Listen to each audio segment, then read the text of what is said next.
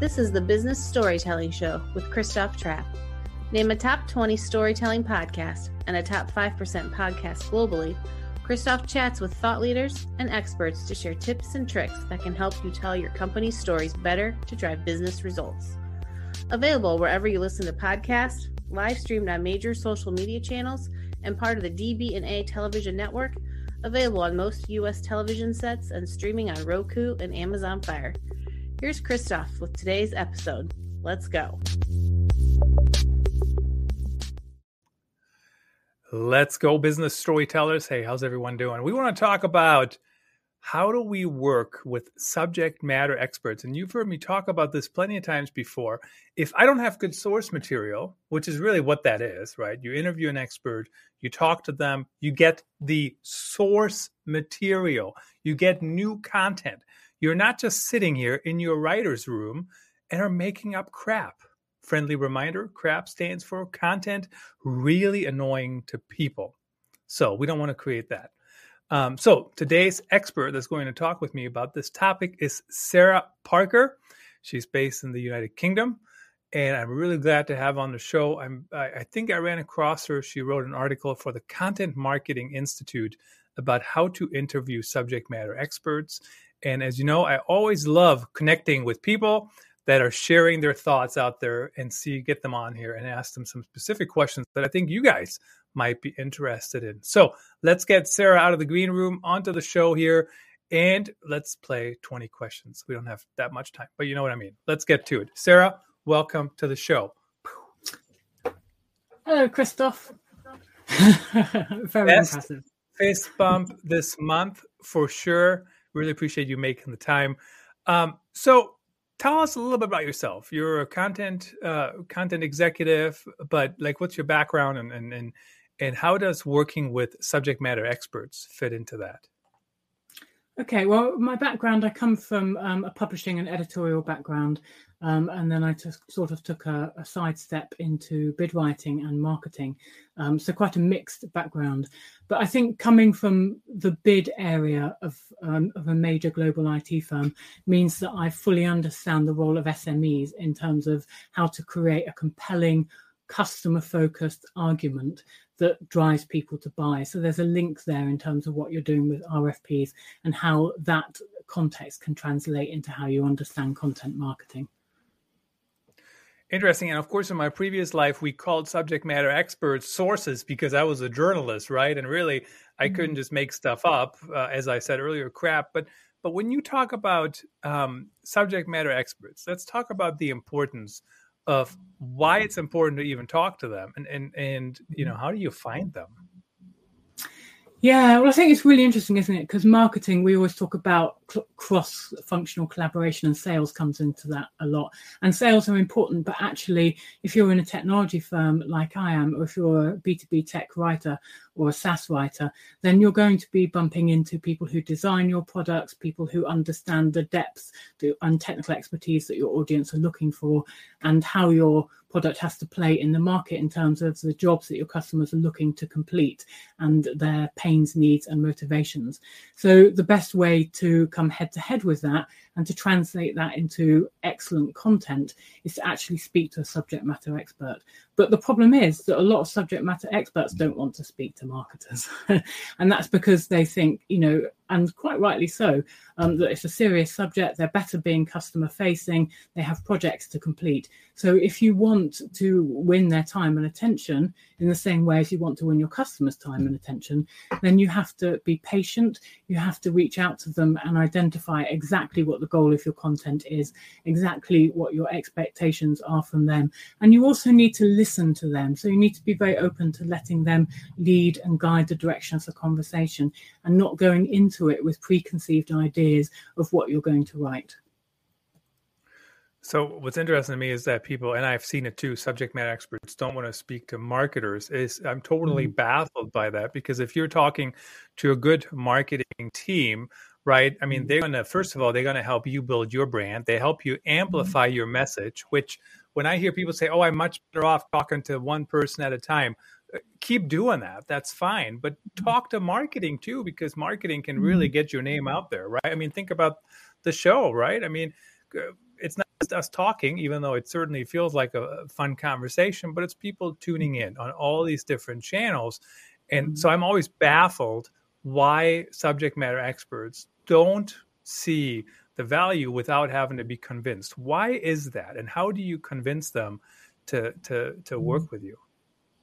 Well, I think there's often seen to be a natural tension between, serious subject matter and marketing. So this is just a reputation that marketing has that we've probably all suffered when we've gone to parties and told people what we do, and they sort of raise their eyes and look in the other direction.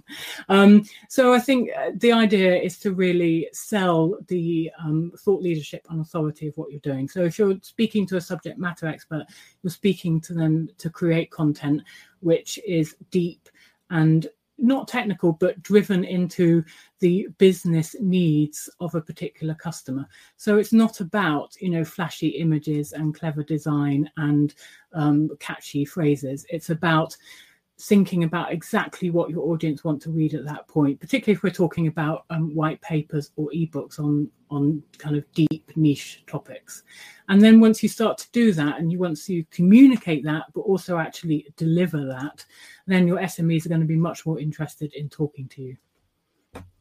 Well, you also have to figure out what are their goals, right? I mean, I worked with a subject matter expert before in healthcare, and basically what they said is it was a academic hospital, right? But academic hospitals see regular patients too. It's not just a teaching hospital, but they saw that their perception was that everybody saw them as a teaching hospital only. So they really tried to change that perception, and the way they did that is through thought leadership. So if you can figure out what is their problem, what are they trying to achieve, what are some of their pain points?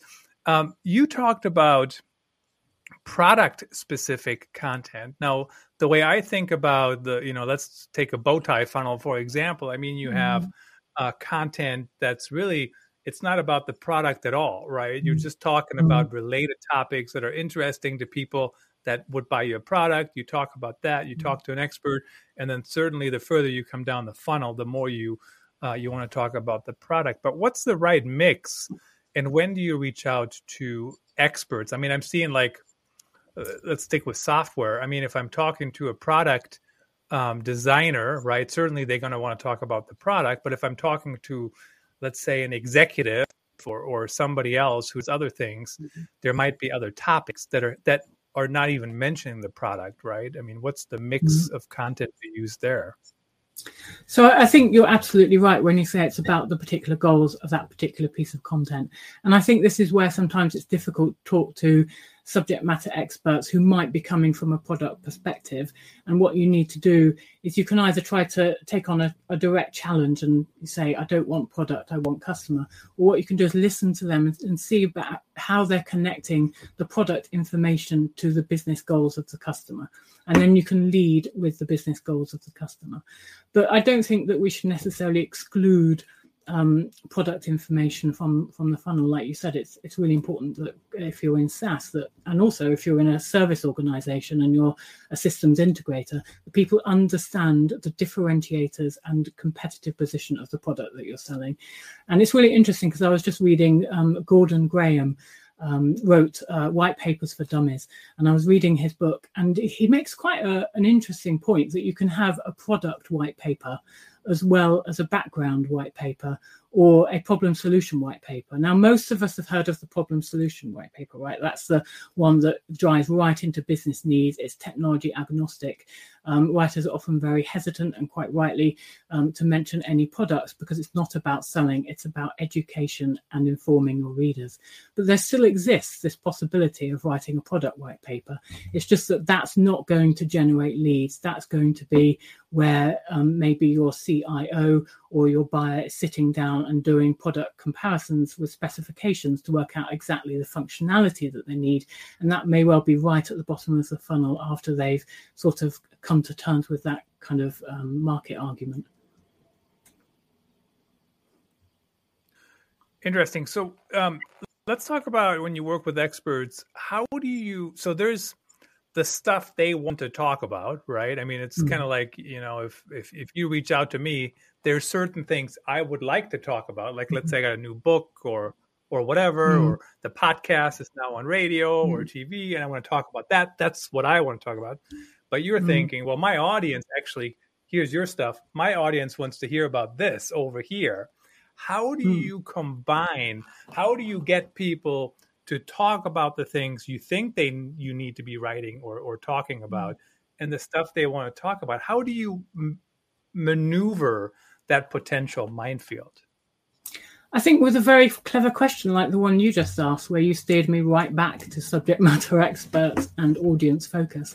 And I think that's what you have to do. I think you don't want to get into a situation where you're sort of dismissing what your subject matter expert has to say. You want to kind of come up with questions that evolve naturally from what they're saying. So you don't dismiss what they've said, you take it and you push the thread back into where you want to be. And so it's more of a conversation. So it has a natural tendency to shift to one thing from another. And then people don't feel dismissed. They don't feel like you have an agenda or you're trying to get particular information from them. They're much more likely to be relaxed. And to actually, what I find is that when you're not pushing for the information that you feel you need, that's when the most interesting information comes. Because actually the great content comes from the meeting point between what someone has to say that might be hidden, and you discovering that and translating that into your content. How do you structure interviews nowadays? So I remember when I first did these, we would literally sit with a camera in somebody's office, right? And then we would write about it. Today, I mean, you're my subject matter expert today that I'm interviewing today. Thank you for joining me to talk about that same topic. But we're not doing anything off air, right? Like the whole thing is live. So all the content we're getting basically is already published immediately. That doesn't always work when I need to talk to an expert, right, in the company for an extended amount of time, because we only have a certain amount of time on this show. But how do you recommend? Like, do you just take notes? Do you record it? What's like the best way? Should you do it in person, on Zoom, by phone? Like, what's the best strategy to have these conversations with these experts? Gosh, well, there's so many different ways to do it. I mean, some people write a list of 20 questions and they have to get through all 20 questions and they have 30 minutes to do it. And that's one way of approaching it. But I think what I like to do is I like to record the conversation. I like to take that style that we spoke about, where maybe I've done a bit of research and I know, quite a bit about the topic, but I'm not necessarily going to steer the topic.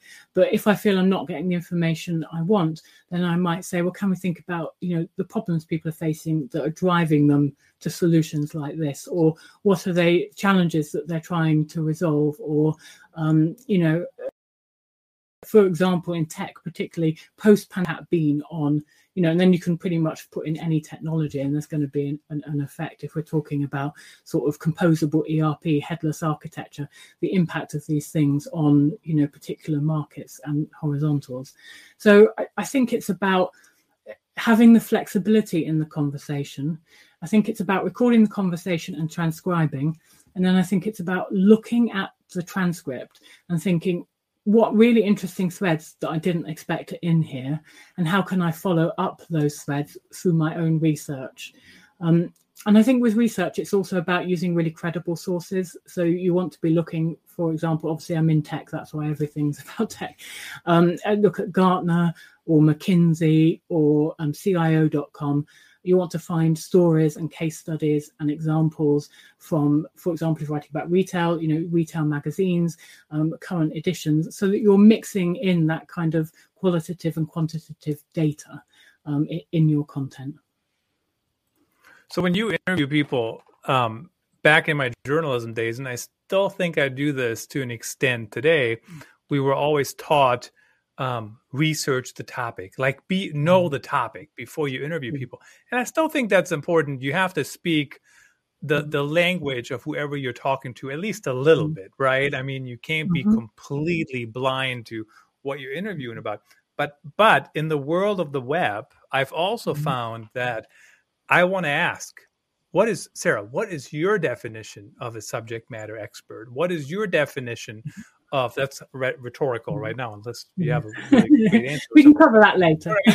Like, what is your definition of XYZ? Because I know if I can get you to give me something highly unique, I can use that to rank in search, right? And I could never just Google the answer and reword it and rank for that. So some people can do it, but that's not the point of being authentic and doing good business storytelling.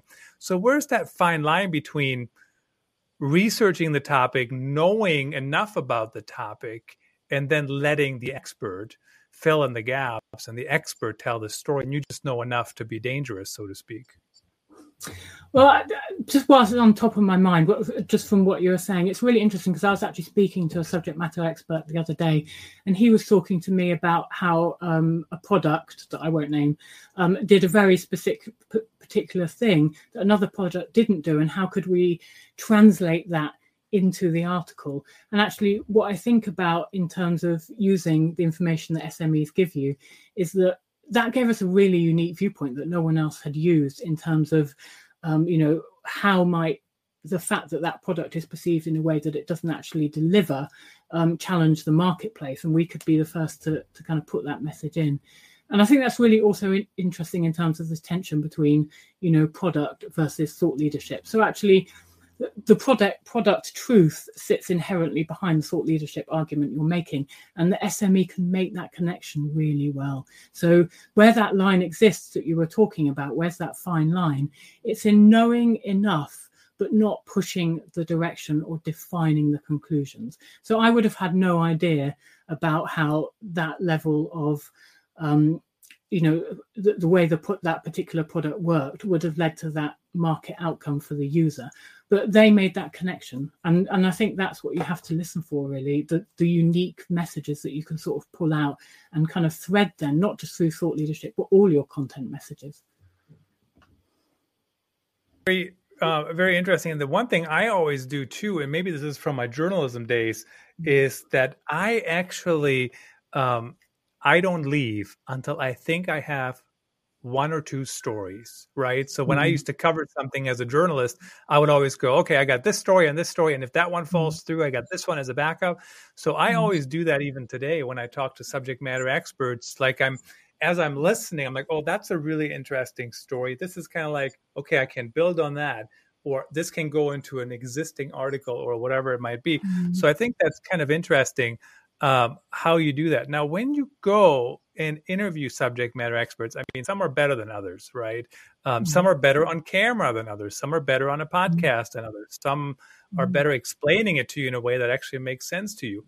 How do you identify the SMEs that you actually want to work with that are actually going to be helpful? How do you, some of it, I guess you have to start working with them, right? It's like when people start new jobs, they don't know everything about that company until they start, quite frankly. Same with the person starting. I assume it's similar with SMEs, or how do you kind of get on the right track to get started? So I think the truth is sometimes you don't. So it's quite interesting. And having written a lot of content, there are some white papers you write or some blogs you write where you basically have all the information. It's just a question of translating that into the core messages that you want your audience to see. And then others are a real struggle where you've spoken to your SME and you might have a little bit of information, but actually you don't have the depth or the actionable points that you can drive into your content. But I think when you're faced with a situation like that, what I like to do is what you were talking about. I like to research. And then the most important thing is, if you're going to go off and go out of that sort of SME comfort zone, is do the research and then feed it back to the SME. Because actually what I find is sometimes the fact that they haven't communicated particular points to you is that they don't really understand what you want for them. And when you actually show them tangibly, look, this was in Gartner and this is what they say, is that what we mean? Then that gives them something to proactively bounce off. So they can be, actually, no, I don't agree with that. I think we should be doing that. Or they can be like, yes, but we need to add this point because that's where the market's going. And then you start to get a sort of conversation. So some people just find it easier to talk about something when they have something to bounce off. And I think that's a really important thing. Don't just give up, because actually the likelihood is, and as a journalist, you'll probably know this, is that it's the communication. People have different ways of communicating, different ways of understanding how you communicate, and you need to sort of find that bridge in order to create good content. Yeah, you just kind of have to dive in, but it is about certainly building that relationship and having them understand what you're trying to do and how it works. And what tips do you have along those lines when it comes to picking the right words? And I remember back in the day, in healthcare especially, the doctors had some big word, right, for whatever. And I would say, well, we want to use this word because people don't search for that word and people don't use that word. You use it when you're talking to them, but they use this. And when you explain that, a lot of times, most experts that I've worked with over the years, they're fine. They understand it. They know you have to simplify it down way more than how they would write it. But how do you get there? What tips do you have to get experts to understand why we may have to use different terminology, the consumer terminology, not their terminology necessarily, when it comes to this content? Yeah, well, I think most experts are absolutely fine with that. I mean, I was actually talking to an SME who was really on top of things, and he was saying that his clients don't like it when he goes in and talks about their legacy architecture, because they sort of take it a little bit personally, because they're probably the people who bought the legacy architecture in the first place that is now no longer functioning. So you need to think about the nuances of the terms you're using. So if you're going to use a term like, continuous development in a DevOps context, then you need to be sure your audience know that. And if they don't know that, you can just define it. For example, if you're writing about composable ERP, which I was recently, you can say Gartner defines composable ERP as, and then that really helps business users, but it also gives a bridge to your CIOs and your executives who are increasingly on boards and making these decisions with CEOs, and kind of an avenue to explain what that means. So I think it's not about making decisions, actually, that's too complex. It's about thinking, is that too complex for my audience? Is that too simple for my audience?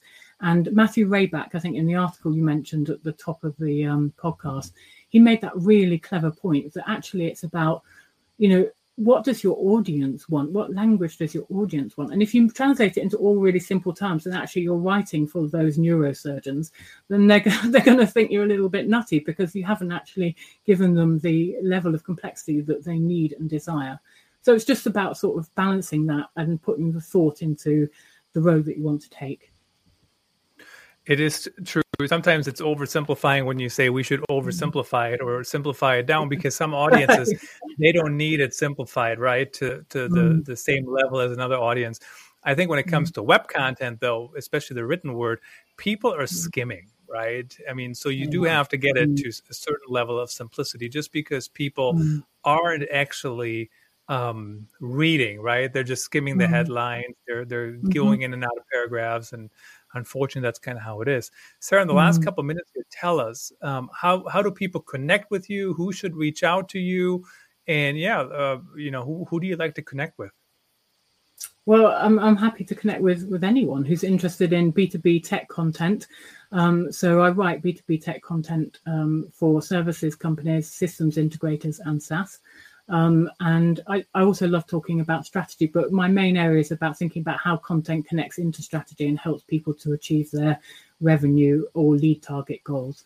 So that's what I like to think about. And in terms of getting in touch with me, Twitter, I'm on Twitter, LinkedIn, and I have a website, www.sarahlparker.com, so you can find me there, and just drop me a note. And it doesn't have to be about, will you work with me? It could be about, what do you think about this? And we'll have a little mini debate via DM. So happy to chat anytime.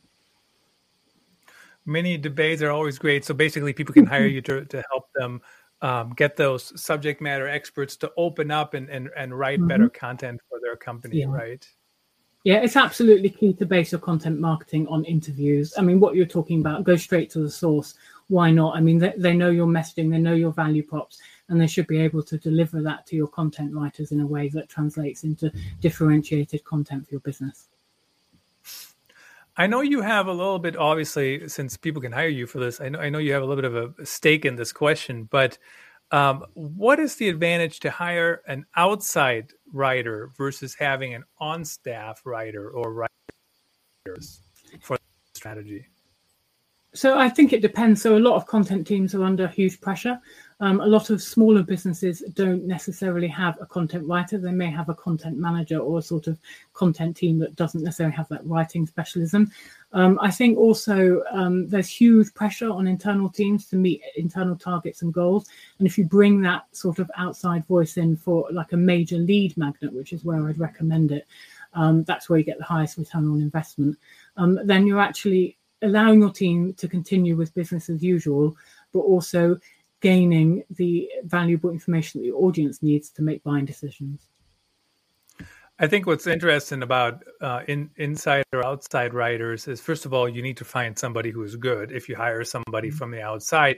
But sometimes you see these job roles in companies where it's like a strategic, but also hands in the dirt kind of person.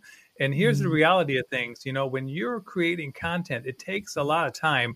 And you can't be in meetings all day. You can't be doing, some of those things all day. So if you're doing that all day, maybe it actually is better to find a good writer. So SarahLParker.com, check her out. Sarah, really appreciate you sharing your insights today. Cool. Thank you very much, Christoph. Been nice to meet you. Nice to meet you. That's a wrap. Thanks for tuning in. Please rate and review our show on your favorite podcast channels. And don't forget to share this episode with your networks. We appreciate you. Until next time, let the best stories win.